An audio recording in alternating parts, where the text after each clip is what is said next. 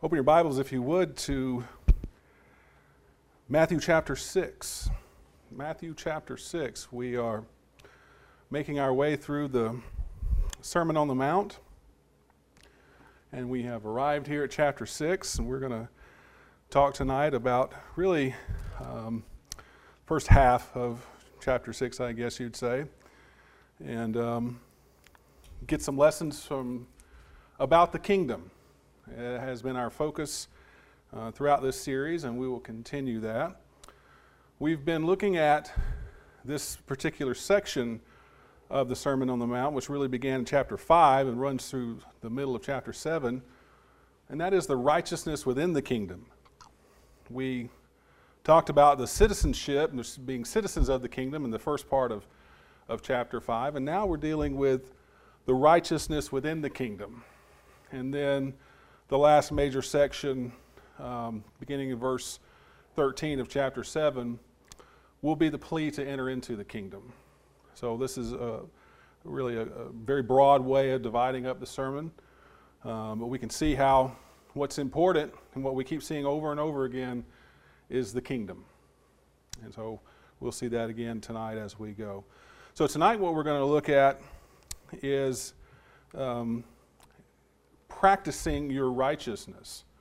So in chapter 5, what we looked at last week, our Lord spent a great deal of time clearing up some misconceptions and some false teachings about certain ideas, and the idea was that there's a level of expectation,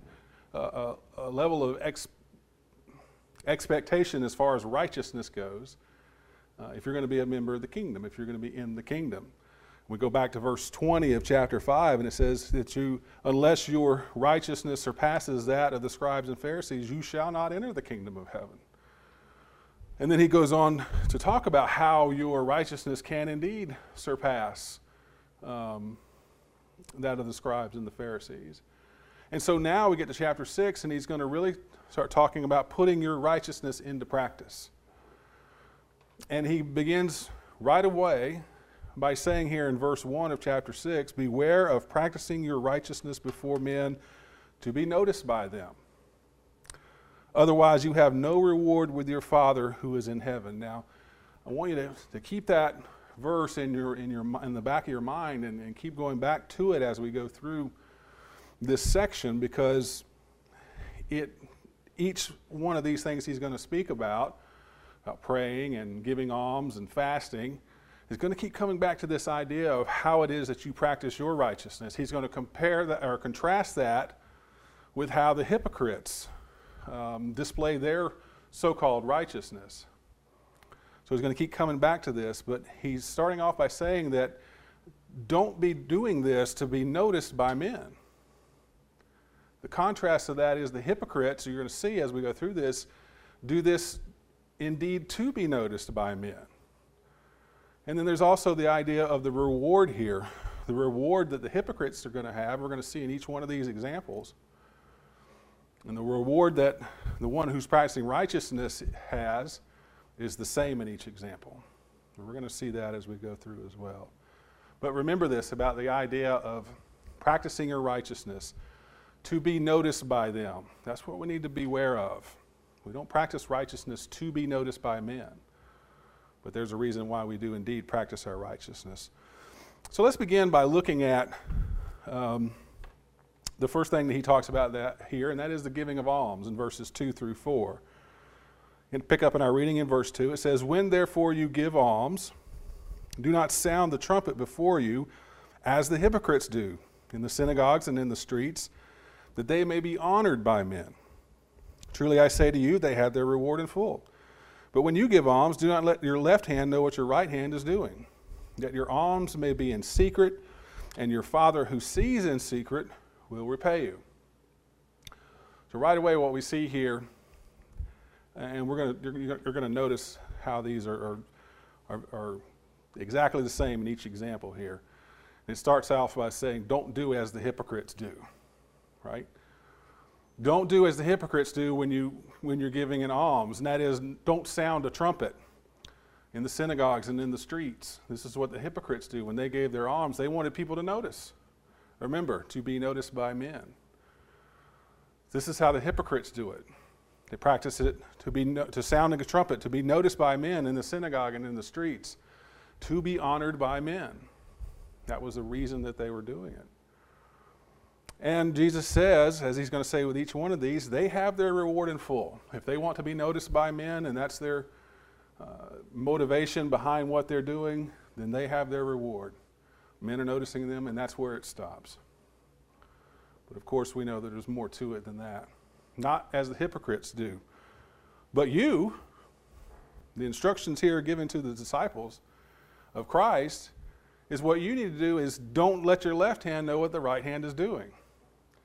Now, we've probably heard that expression before, certainly in Bible classes and sermons, and probably outside in the world as well. Don't let your left hand know what your right hand is doing. And I love that expression. I love the way that the imagery that conjures up. That if I'm going to be giving alms, if I'm going to be being charitable to people in the world or to brethren or whoever that might be, I do it and then I walk away. I don't do it to be seen by men. I don't do it to sound the trumpet to call attention to myself. I do it and then it's forgotten. And why? It's because that's what we're supposed to be doing. Galatians 6:10, while we have opportunity, let us do good to all men, especially those who are of the household of faith. We have the responsibility of doing good. But our Lord is saying, you just do it and you move on. You don't do it for the show. And he says that you give alms in secret. And that's what he's talking about here. You know, we don't do it, and then to use a modern analogy, we don't do it and then put it on Facebook, right? We do it and then walk away from it. And that's what we're supposed to do. We're supposed to do it in secret. And he says, your Father who sees in secret will repay you. So think about the contrast here that he's setting up. If you're doing it to be seen by men, then that's your reward. You have that in full. But if you're doing it out of practicing your righteousness, you do it in secret. And the Lord knows. He's the only one who will know. And it says there that he will repay you. So the reward that you get is the reward from God the Father, which is a much more substantial and long-lasting reward than anything here on this earth. Next, our Lord talks about praying. And this is the longest section here, and it's really kind of divided in a couple of sections within this. We have the parallel of what we just talked about, and then we have within this the model prayer. We're going to look at the model prayer separately as we go. Matthew chapter 6. It's beginning in verse 5. It says, and when you pray, you are not to be as the hypocrites, for they love to stand and pray in the synagogues and on the street corners in order to be seen by men. Truly I say to you, they have their reward in full. But you, when you pray, go into your inner room, and when you have shut your door, pray to your Father who is in secret, and your Father who sees in secret will repay you. Now let's stop right there, because this is the parallel passage to the ones we're talking about here. So when he talks about praying, again, don't do it as the hypocrites do. And what are they doing? They stand to pray in the synagogues and on the street corners. Sounds like the giving of alms, doesn't it? This is how the hypocrites do it. And why do they do it? They do it to be seen by men.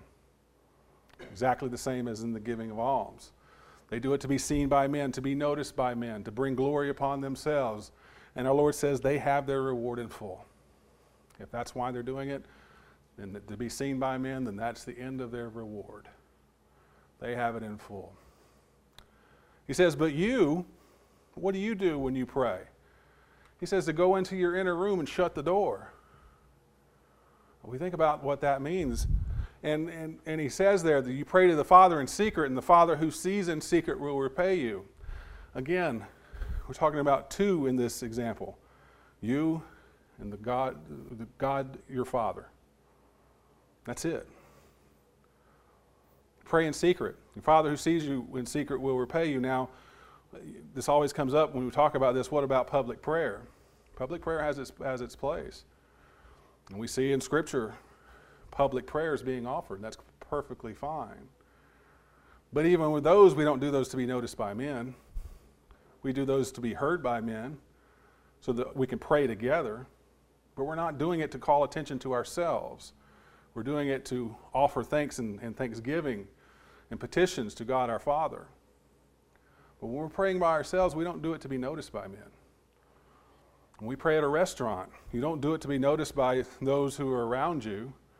You do it because that's the right thing to do. You want to pray and offer thanks for the food you're about to take, and that's perfectly fine. But we don't call attention to ourselves and stand up and hold up our hands and those things that might call attention to ourselves. We just quietly bow our heads and pray. And that's perfectly fine.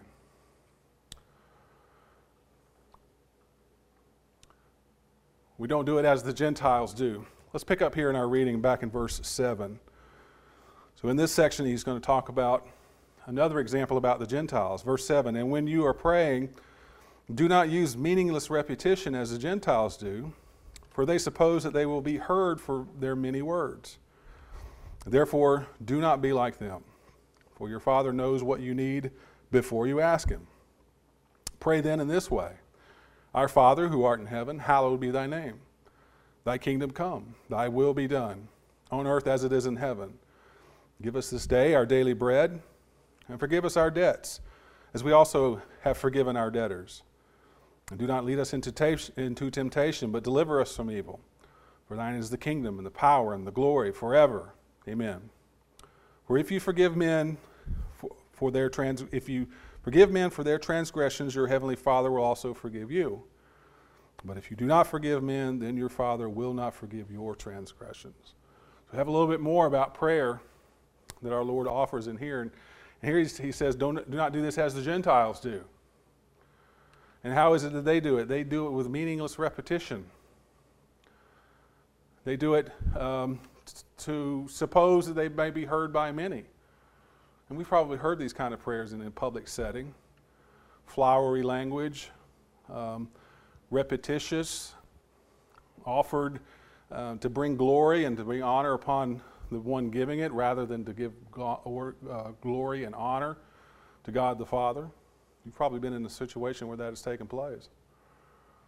Be supposed to be heard by many.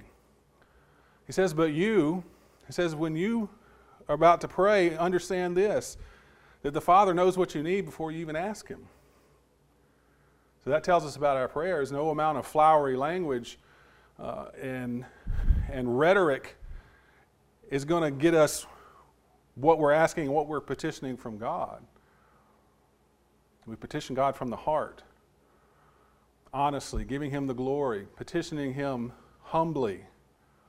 That's the kind of prayers that need to be offered. And understand this, that God knows before you ask.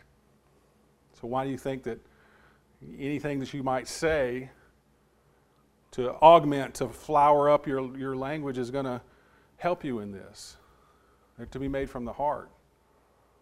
That's how the petitions are to be made, because God the Father knows what you're going to ask before you even ask Him.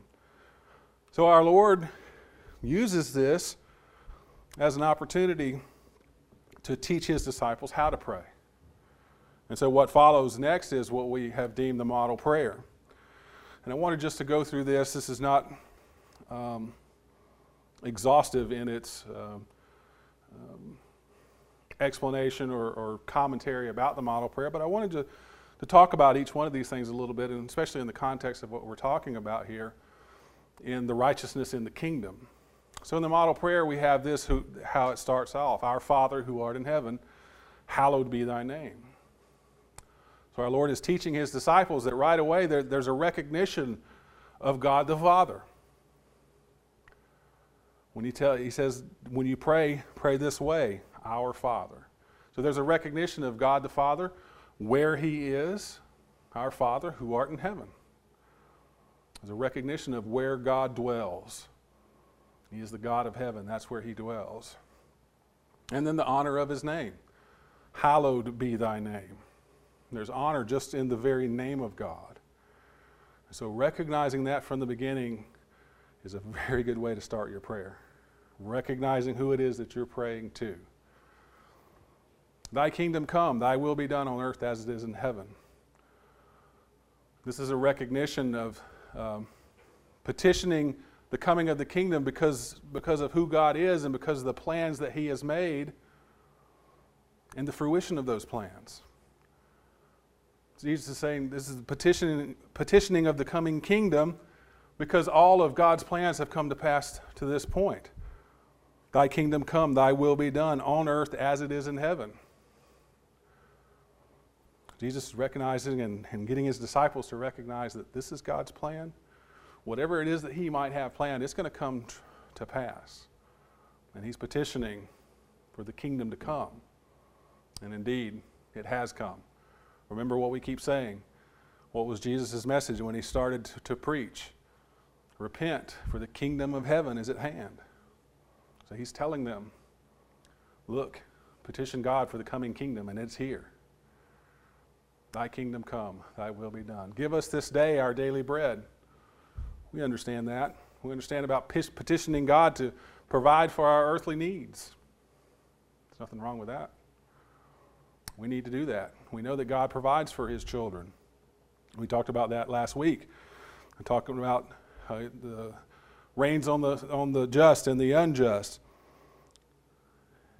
God provides for everyone in this world, and especially for his children.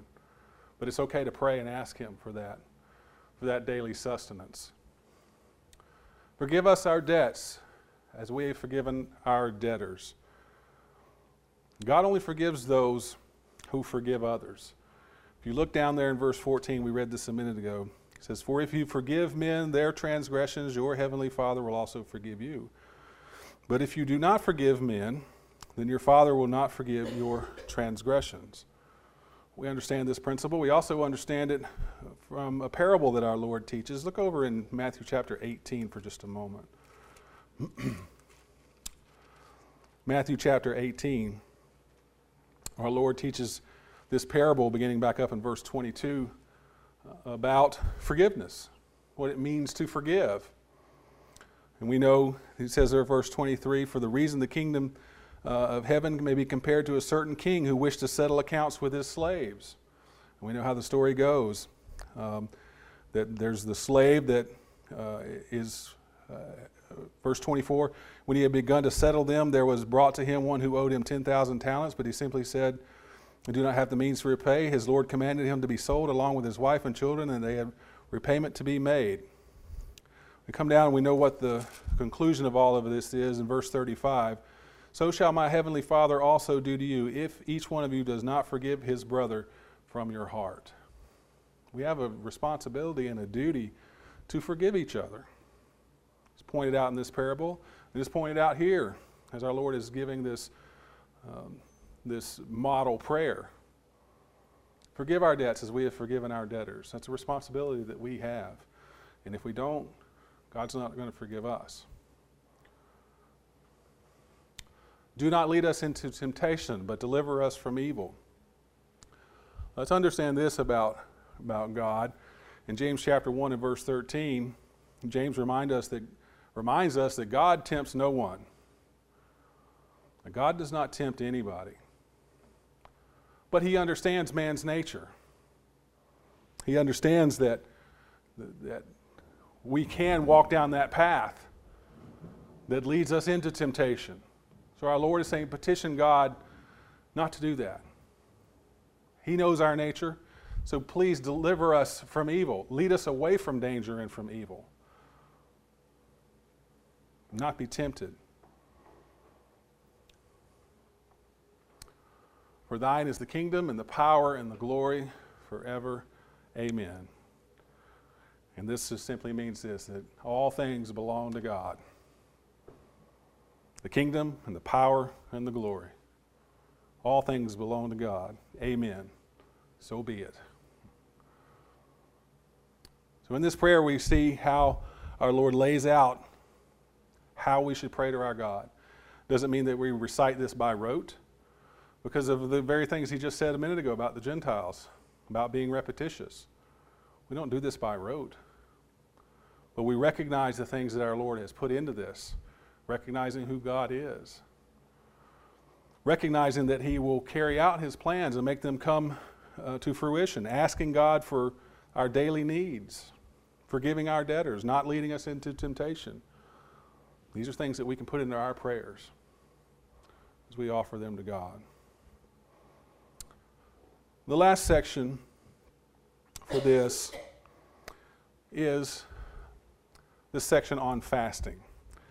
So let's read these 3 verses here at the end, beginning in verse 16. It says, "Whenever you fast, do not put on a gloomy face, as the hypocrites do, for they neglect their appearance in order to be seen fasting by men. Truly I say to you, they have their reward in full. But you, when you fast, anoint your head and wash your face, so that you may not be seen fasting by men, but your Father who is in secret, and your Father who sees in secret will repay you." So here again, our Lord's talking about fasting, not as the hypocrites do. And how is it that the hypocrites do? They put on a gloomy face. Well, why? So that they can be seen, and they neglect their appearance, so that they can be seen fasting by men. So our Lord is saying that those who are fasting, everybody around them knows it, because they're putting on their gloomy face. They're not taking care of themselves. So people know that they are fasting. And our Lord says again, that they have their reward in full. They want to be recognized by the people around them that they're fasting, then that's their reward. But you, when you do it, anoint your head, wash your face. Don't put on the gloomy face. Don't stop taking care of your appearance. You take just like you would normally. You take care of yourself just like you normally would. Anointing your head with oil, washing your face. Why? So that you're not to be seen fasting by men. So if someone were to look at you and wonder, they're not going to wonder that you're fasting. Because why? Because you're taking care of yourself. And that's to be done so that you're not seen fasting by men. And again, the Father in secret, this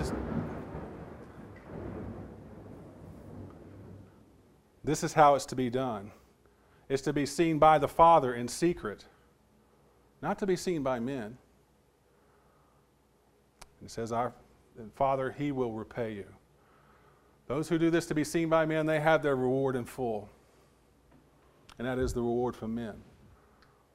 Jesus is saying, God the Father, He will repay you when you do it in secret. Notice this about these. Each one of these things, the giving of alms, the praying, the fasting, our Lord says almost the exact same thing in each one of these. Not as the hypocrites do. Not as the hypocrites do. To be honored by men, to be seen by men, to be noticed by men. They're doing that to be noticed, to be honored, to be seen by men. That's the reason that they're doing the things that they're doing. Yes, they're giving alms and praying and fasting. That's okay. They're not doing it for the right reason. And that's what so much of this sermon is all about. They have their reward in full. Each one of these. They have their reward in full. What does our Lord say? In secret. The Father who sees in secret will repay you. We're to be doing it to be noticed by the Father. And that's it. No one else. We're to do these things in secret. And our Father who sees in secret, our Father who knows that we're doing these things and sees it, He's the one that will repay us. Not men. They have their reward in full. So I mentioned about this verse, and so hopefully this rings a little bit more as we notice it again, verse 1. Beware of practicing your righteousness before men to be noticed by them. Otherwise, you have no reward for your Father who is in heaven. Don't practice your righteousness to be seen by men. Practice your righteousness to be serving God, to be seen by the Father. Those who are doing otherwise, who are doing it to be seen by men, they have their reward. But if you're doing it in secret, you have your reward with God the Father.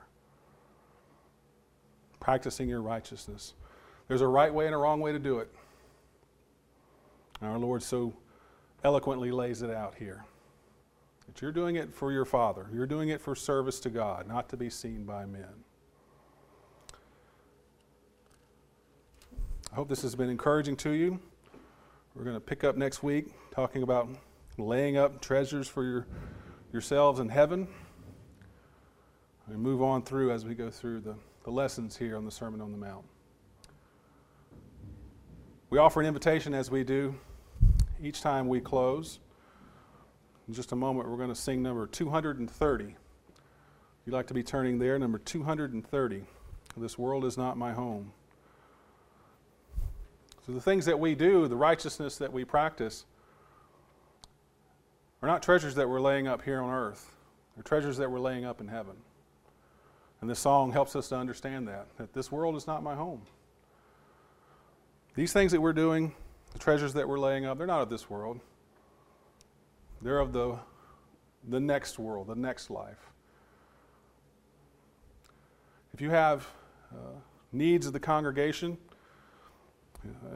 you can let that be known by coming forward as we stand and sing to encourage you.